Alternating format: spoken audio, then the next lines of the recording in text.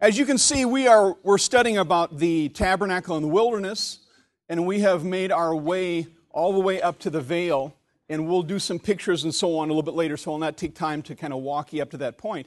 But I'm going to read from Exodus 26 and verses 31, 32, and 33, if you'd like to join me with your Bible. And thou shalt make a veil of blue and purple and scarlet, and fine twined linen of cunning work. With cherubims shall it be made. The veil was a huge piece of linen that was approximately 15 feet long and 15 feet high. And it was the dividing wall, if you will, made of fabric between the regular place where the priests did their work and the place where the Shekinah power of God descended occasionally. So it was very important that it show people the division, that it represent God in a fitting way, and it was designed with beautiful, cunning work, needlework. Can you imagine have you ever done a little needlework? You know, a little thing here, and it's kind of hard to finish a little project like that. Can you imagine 15 by 15? How much time, how much effort, how much patience, how much skill that would take? And thou shalt make a veil of blue, read this again, and purple and scarlet, and fine twined linen of cunning work. With cherubims shall it be made. And thou shalt hang it upon 4 pillars of acacia wood, of shittim wood, overlaid with gold. Their hooks shall be of gold, upon the 4 sockets of silver. So in other words, and we're going to use the room here to represent the holy place and the holiest of holies. And so imagine, if you will, right here being the place of the curtain. And we're going to have a little depiction here in a few moments. But in this place where a 15-foot curtain would go, you have 4 pillars. One here, one here, one here, and the last one about 15 feet away. And that curtain hung on those 4 pillars. 15 feet high. So when the priests came into the holy place and they worked and they saw the various things, they saw this beautiful work of art that kept them out of the presence of God, that separated them from the Shekinah power of God. We'll keep reading here. Verse 33. And thou shalt hang upon the veil under the taches, that thou mayest bring in thither within the veil the ark of the testimony, and the veil shall divide unto you between the holy place and the most holy. Now there's some interesting wording there that we need to really catch here. Verse 33. And the veil shall divide unto what? Unto you. This veil was a divider for mankind. It was not a divider for God. God's not limited. God's presence is everywhere. And while man couldn't see through the veil, God could see what was on the other side of the veil. But God chose to put a veil up as a symbol of the separation between Him and mankind because of sin. So let's move on here. I wanted to read those verses to get started.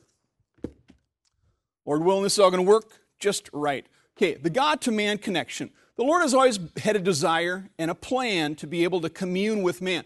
This whole business of the separation, this business of the curtain, the separation was not God's original plan. Before sin entered into the Garden of Eden, communion with God was as simple as walking and talking with Him. It was a daily communion. There was not a division. There was not a separation. There was a division in that Adam and Eve were humans and God was a spirit, but yet they were able to be together. And I'm not quite sure how that worked, but there wasn't this division. And we understand that the sin itself was what caused that division. And God wanted to correct it. God couldn't stand the fact that there was a separation. Now, sin separated God and man. And that's something that we have to understand today. Even today, we are separated from God by sin. And when we sin, the Lord is waiting for us to take care of it. He's done His part. He can't do our part for us. When I started to prepare this lesson here, I'll be very candid. You know, I'm talking about how we can get close to God and how we can remove the division between us and God and how we can please God. And I am feeling such conviction because who am I to say this is how you do it? Who am I to say I have perfect communion with God? I don't have perfect communion with God. And I'm starting to study saying, God, I have absolutely no right to teach this. Have you ever felt like that? And say, God, why would you use me? I don't commune with you like I need to. And I'm supposed to be talking about communion. I'm supposed to be talking about some kind of one connection here.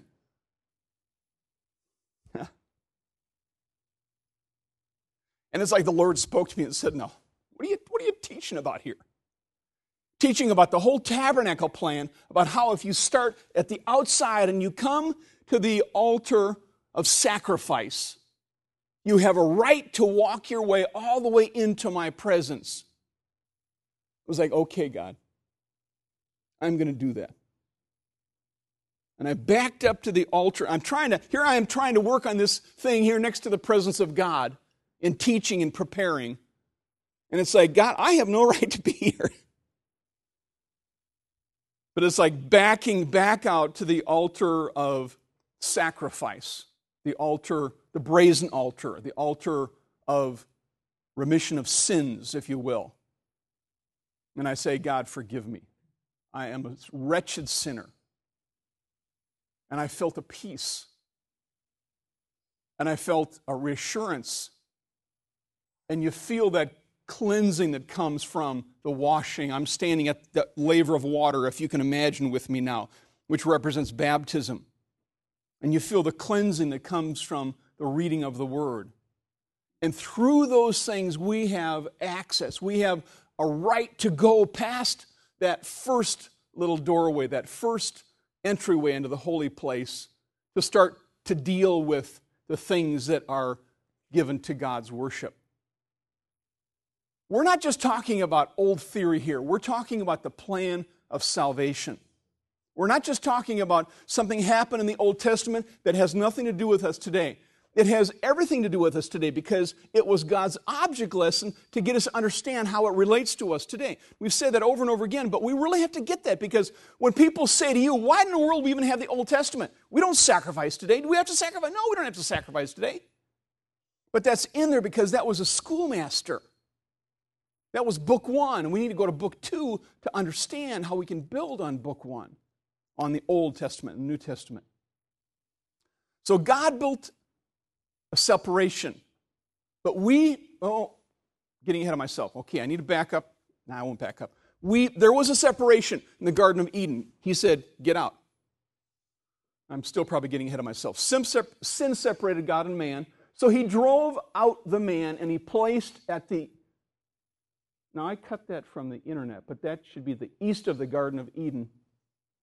Cherubims and a flaming sword which turned every way to keep the way of the tree of life. So God said, sin separated you, get out of here. He put up a wall of flaming swords. You ever felt like your sin was like a flaming sword? It's like, there's no way I'm getting past that. How can I possibly ever be forgiven? We've all felt that. But God had a plan. Even today, now catch this. If you don't get much more of what I talk about today, catch these things right here. Even today, sin separates us from God. It takes the work of both God and man to pull down the separations that are between us. Now imagine, if you will, two neighbors that can't get along, and they're so mad at each other that one builds a wall, and that's not enough, so the other guy builds a wall right next to it. There's two fences side by side. And for some reason, one neighbor says, this is stupid. I want to have friendship. And the one neighbor, if you will, takes down his wall. He's done his part, but there's still a wall that's up. That's a perfect picture of you and I. God had a wall of separation, but we can build our own wall of separation. It's just like we heard last Sunday morning with the missionary. And, he was talking about how we have to remove the barriers, and we have to allow the Lord to come to us and so on. And God will do his part of removing the barrier, but I can put up my own wall. We do that. We put up our own barriers. Get away, God, stay away. God, I don't want you here. And that's kind of that picture of the Lord standing at the door. Behold, I stand at the door and knock. That's the wall that we build. But that's the wall that we can take down. God built a separation, but we can also build walls that separate us from God. The veil was a literal and figurative separation between God and man. The priest could enter into the holy place to carry out the religious duties, but not into the place of communion with God in the holiest of holies, except for the high priest once a year. We've heard that. But now run the odds. What's the odd of a typical Jew being able to go into the presence of God? Okay, if there was 3 to 5 million Jews, let's just say there was 3 million Jews. And of those 3 million Jews, there's only one day out of all those 3 million people's days, if you will. So 3 million times 365. You have one time for one person out of 3 million times 365 days. You understand what I'm saying? The odds are astronomically high that you wouldn't be able to go ever to commune with God.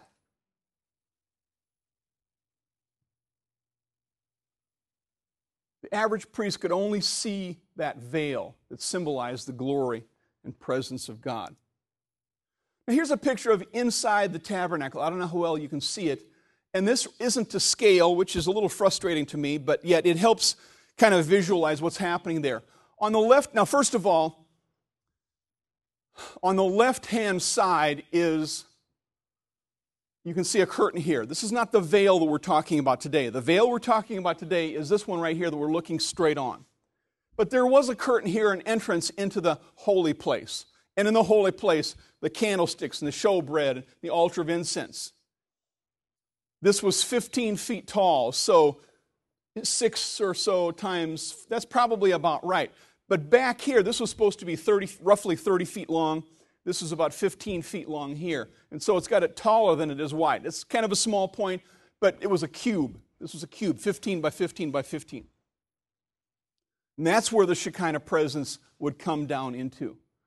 But when the priest did his thing, all he could see was this veil, like we had talked about. That was the limit. That was the extent. But that's kind of a good visualization of what's happening there inside the tabernacle. Here's a person, an artist's picture, and you can't see it very well, of maybe what the veil looked like, the curtain looked like. Pictures of, it was probably, I wouldn't call that cunning work. I would call that kind of lame art. All due respect. I would imagine that it was spectacular cunning work, which would be the best of the best artists, the best of the best creativity, depicting cherubims, or cherubim, depending on your grammar there. But there were colors of royalty, colors of kingship, colors of death, really, built into that. Curtains of separation. There actually were several curtains of separation. We're talking about separation today. Okay, there was a curtain that was around the whole tabernacle, not just the building, but around the fence, if you will, around the whole thing. That was a curtain. That was a separation. There was a curtain at the entrance to the tabernacle. I just pointed that out, the one to the left in that last picture. There was a curtain of sorts that covered the whole framework of the tabernacle. The tabernacle technically, well, the building, if you will, inside had hard walls made of wood. And they were boards of wood that were stood up side by side. So inside you had a hard wall made of wood. And these boards that were side by side, they had holes drilled through them, and they would run a rod through them so they'd all be held up together. Otherwise, they'd be tippy like this. But the rod went through them and held them up. So they had something they could take the rod out, and they can lay the boards down, then they can move everything to the new location. So it was a tent, but it had hard wood covered with gold walls on the inside, and you saw that in that last picture. But the top was not made out of wood. It wasn't made out of gold. It was a tent top, and that was multiple layers, beautiful on the inside and pretty common on the outside with just generic fur on the outside. So that outside covering, what people saw from the outside, was another symbol of a curtain, a separation. Then the veil, the curtain of the veil that separated man from God, was on the inside. So here we have 4 different types of veils, 4 different types of separations. You know, that outside fence kept people out. That one on the outside of the holy place kept people out. Only so many people could go in, or not every priest can go in all the time. And then the place, holiest place, and on top, you understand the picture there. Separation, separation, separation. Here's a picture of the tabernacle as I've just described. Here's a wall on the outside, the fence, if you will. Separation. Here we have a curtain behind these poles. You probably can't see real well, but there was separation there on the outside. And then the one down the middle that you can't see here. Keeping people separate from God, and God hated every minute of it. Because that was exactly the opposite thing of what he said when he came to this earth. Jesus came to his mission statement to seek and to save that which was lost. You don't find people by staying behind a wall. You got to come out to find people. And God, in a sense, had confined himself to that 15-foot cube and couldn't come out to get people. But he had done that to make a point to people that sin separates you from me.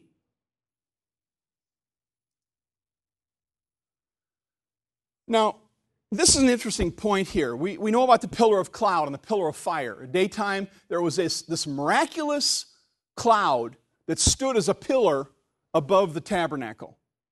When they moved, it would stand and it would be a travel sign. You know, as an indicator, we're going this way. One of my favorite signs, if you're driving north on 31, there's a little hole-in-the-wall restaurant. It used to be there anyway. There was a restaurant, it was a gasoline station.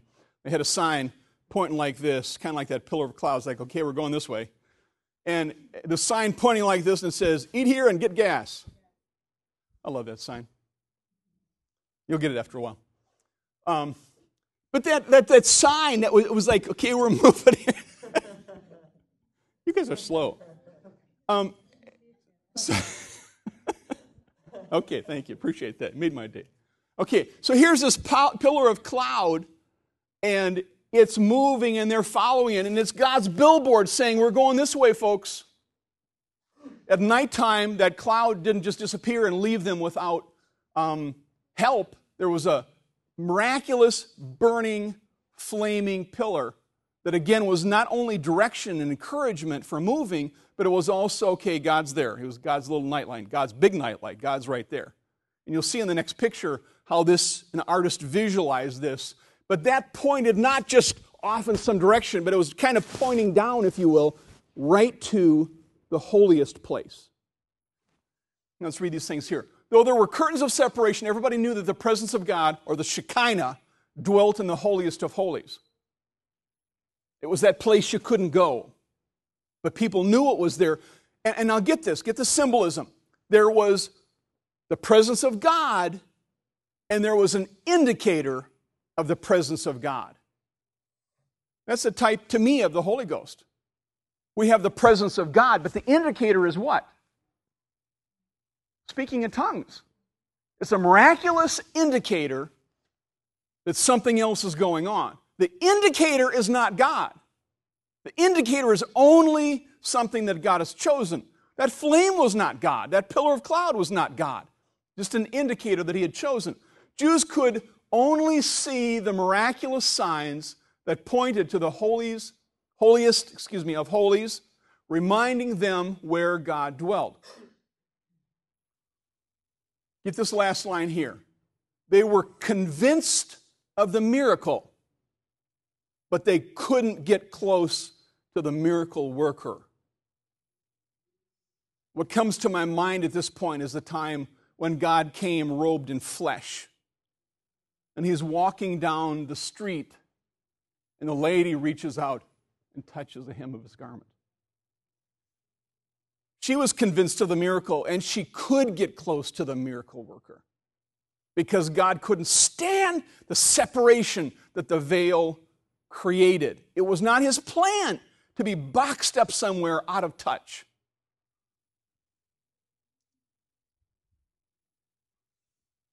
Here's a night view of the tabernacle. There's a pillar of fire pointing down to where God is, that holiest of holies. Everybody saw that miracle. They knew it was there, but they couldn't get down to that Ark of the Covenant. It kind of reminds me of the rainbow. What's supposed to be at the end of a rainbow? That pot of gold, right? I've never found that one yet. But that kind of reminds me of that. It's like, man, it's there, but if I could only get inside there, if I could only get to the end of the rainbow, if I could only get to the end of that Shekinah, or end of that indicator there to the Shekinah power. Everybody knew that there was a miracle, but they couldn't get to the miracle worker. The Ark of the Covenant was veiled when it was moved. Okay, we're kind of moving to a different phase here. I need 4 helpers. Quickly, come on up, stand. I need one right here, one there, and one there. You're going to hold up the curtain. Just spread them on out, guys. This is about 15 feet long. You hold the end. You guys take it that way. Just spread out and take it on that way. Just divide yourself out. Stretch it straight. We'll hold it vertically. We'll hold it vertically like it's hanging down.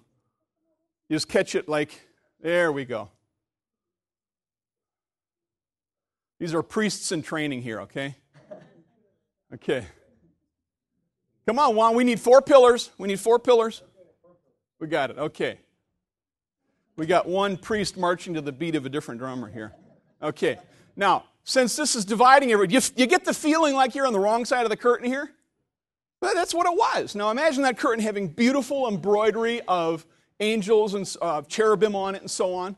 Now, I'm going to do something a little bit differently here just so that you can kind of see what's going on, because right now you won't be able to see what's happening. So guys, what I want you to do is I want you to kind of condense and put your little condensed version right down the middle, right here. Just get right like that. So just kind of move here. It's going to be kind of bunched up and weird, but that's okay. And you're going to be like this. You're going to be like that, guys. Okay, you're here. Oh, okay. And you're right there. Pretty much shoulder to shoulder. Okay. Now, this still is kind of tough. Okay, here we have, oops. We may or may not be able to get to all this stuff. I don't know. Hope we can. Yeah, we will. We will. We'll take time to do this. Okay. What is right before, in this whole, let me back up here. I don't know if I can do this or not. You're taking too long. What's going on? Okay. What is right before the curtain? Altar of incense. And so I have this little candle thing that's going to represent that. Everybody can't see it, but it's right here. Sorry, folks. You're in the holy place. We'll get to you. Okay? This is, okay. Don't get zapped while you're over there. But here's the altar of incense. Okay, what else is on this side? Okay, we've got a table showbread. What's this candle going to represent? The golden candlestick. Okay, so now if I'm coming in here, the golden candlestick is going to be about right here. And Kevin, would you be so kind? You're the golden candlestick holder. Okay, and what else do we have? Table of showbread. Sister Barks, I'd like you to come up here. If you were here last week, you know why I'm calling her up. Hold that up. That's the table. And here's some white bread. Okay, now I don't think the Jews had white bread, but that's another story altogether. They had 12 big 10-pound loaves of bread. Okay, you're going to be about right here. Okay, now what part am I in? The holy place. Other side of the curtain is the holiest of holies. Why can't I get through? The curtain's in the way. Okay, now, this is right here, what do you suppose? Ark of the Covenant. People didn't get to see this. So now when they're taking the tent down, what do you suppose they could have done, might have done to keep this thing covered? Bingo. Okay, so I'm going to try to symbolize for you a little bit about how this is the symbol of God's miracle power. But people didn't have the right to look at this. So God knew that, and He had to have it covered. So we're going to move the ark. Come on, priest, cover it up. Now, they wouldn't be able to walk in like that. They could have entered from this side and just kind of drop it over. Now we can move this thing around. Now we're doing a pretty poor job of making it look pretty. Now, I'm not talking about you guys. I'm just talking about the fact that it's not, the dimensions aren't there and we don't know how to do it, all that kind of stuff. But here we have a type of the body of Jesus Christ. It is the presence of God on the inside, covered by something so it could be in the human world. Some people don't quite understand the whole concept of how can you have God manifest in the flesh. But this is an example of God manifest in the curtain. There's a covering here. but God was manifest in the flesh. Now, some people don't understand the concept about how this became one fused unit. Ken, you can have a seat. Thank you. And you, Kevin, you can put that down. I just kind of wanted to show you the placement there. But this concept here is how God could be in the presence of people. Now, guys, I need you to grab this curtain again real quickly. I'm going to put this art back here. We're going to finish up in the next, I've got about 4 minutes according to that clock. Now, I need, right here. Now, if you know anything about the veil and about what I've already said, God couldn't, and I'm taking a little bit of liberty to say God couldn't stand that, but I think I'm not too far off. Okay, I'm putting this over here. It's still here. You can't see it. 15-foot square. Okay? Now, when Jesus Christ was crucified, at 3 o'clock in the afternoon, that was the time when they killed, what day was he killed on? It was a special Jewish holiday. It was the Day of Atonement. Part of the Passover was the Day of Atonement. And on the Day of Atonement, the once-a-year time, a lamb was killed for the sins of Israel for the whole prior year. At the moment, at 3 o'clock in the afternoon, when that lamb was being killed, Jesus died on the cross. That was not a coincidence. Jesus was saying, I'm your new lamb.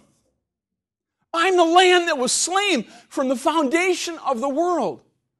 But at the same time, guys, go back to where your original spot was, if you will. Let me get this back here. If you'll hold the ark out of prayer, or just, kind of put it there, it's fine, so people kind of understand the process. And I don't know how well this is going to work or not, but at the same time that Jesus was crucified, several things took place. There was an earthquake, graves opened, people came to life out of the graves, and I don't know if I have that picture or not, but that's okay. Because when Jesus cried, he said, it is finished. Guys, you know what to do. The veil was torn from the top to the bottom. Now, here you are. You're the high priest out here. You're out in the courtyard, and you're getting ready. You're just killing that sacrificial lamb, and you hear the priest, who was probably inside like that one there, probably scream in dismay. And they're wondering, what is going on in there? And he comes running out. The veil is torn in half. And it's torn from the top down. Now you have to understand, this tabernacle here was not the tabernacle that was in existence. Guys, you can have a seat for now. That tabernacle was the temporary one that they used in Old Testament history. They had a beautiful, much, much bigger, permanent tabernacle that existed in Jerusalem at the time of Jesus' death. And the veil, this is really interesting here. This veil was a piece of linen, but the veil in the tabernacle that was much bigger was much taller, probably 4 times the height, and it was made of multiple layers, almost laminated, but not glued together, if you will, that it was as thick as the width of your hand. The fabric layers, imagine a quilt, layers of fabric, but as thick as your hand. And it's been said that 2 teams of oxen pulling on that curtain could never have separated, could never have ripped it. And it wasn't torn from the bottom up, it was torn from the top down. And it's as though, it's not as though. Could I have that? Here's God behind this symbolically saying, I am tired of being separated from man. And he miraculously says, the veil is rent. I am coming out to everybody that wants to receive me. Now, I'm going to leave you with this one last point because I really probably need to stop here. And I'm going to try to back up a little bit. And this point, there's a few points I really want you to get today. And this is one of them. Come on, buddy. Went too fast. Now, if the presence, we've heard it said many times, and listen carefully, and I know we're about done, they're singing upstairs, but please give me a moment here. We've said when the veil was rent, God was available to everybody. No, that is not true. Because God said, okay, everybody come on in, He would have gone out the backside and He would have torn this curtain back here too, where everybody could just walk on in, whoever wanted to. There was still this outside fence that was up. There was still an outer covering that was up. There was still a curtain in the front that was up. What was torn is a separation between the priesthood and the presence of God. Who's the priesthood today? You and I are priests. We're a kingdom of priests. Not everybody is a priest of God. It's the followers of God. Now, am I trying to say that God hasn't, His sin, He hasn't taken care of the sin problem for everybody? For everybody that believes. This is a symbol of belief right here. You walk through this gate, I believe in the process. I've been repented. I've been baptized. Whoops, I'm getting ahead of myself. I've repented. I've been baptized. I'm worshiping God. It's the people that are worshiping God who have had the separation removed. It wasn't, you understand the symbolism here? Some people say it's for everybody. There's a big movement on today saying every religion, every person, doesn't matter who they are or whether or not they believe in God, is going to go to heaven. That is a lie from the pit of hell. Because if that was the case, the whole tabernacle would have just disappeared and God would have said, here I am, come to me any way you want to. It was still one way to God. Amen. We have to understand it's still God's game, if I could say it that way. He still writes the rules. And He has a process for us to gain access. It's His way. It's His process. Oh, I could keep going. I got to stop. Bow your head with me. Lord, I thank You, Jesus, that You have allowed us to feel Your presence. And You've allowed us, Lord Jesus, to entertain Your Spirit. Help us, God, to do our part to shed this truth and share this truth with other people. I thank You, Jesus, that Your Word shows us that You love us and You care for us and You do all that You can to remove sin in between us. God, help us not to allow sin to stand in our lives. Help us not to allow division to stand between us. Help us to come to You humbly and repent and be baptized. Help us, Lord, I pray. Thank You, Jesus. In Jesus' name we pray. Amen. Amen.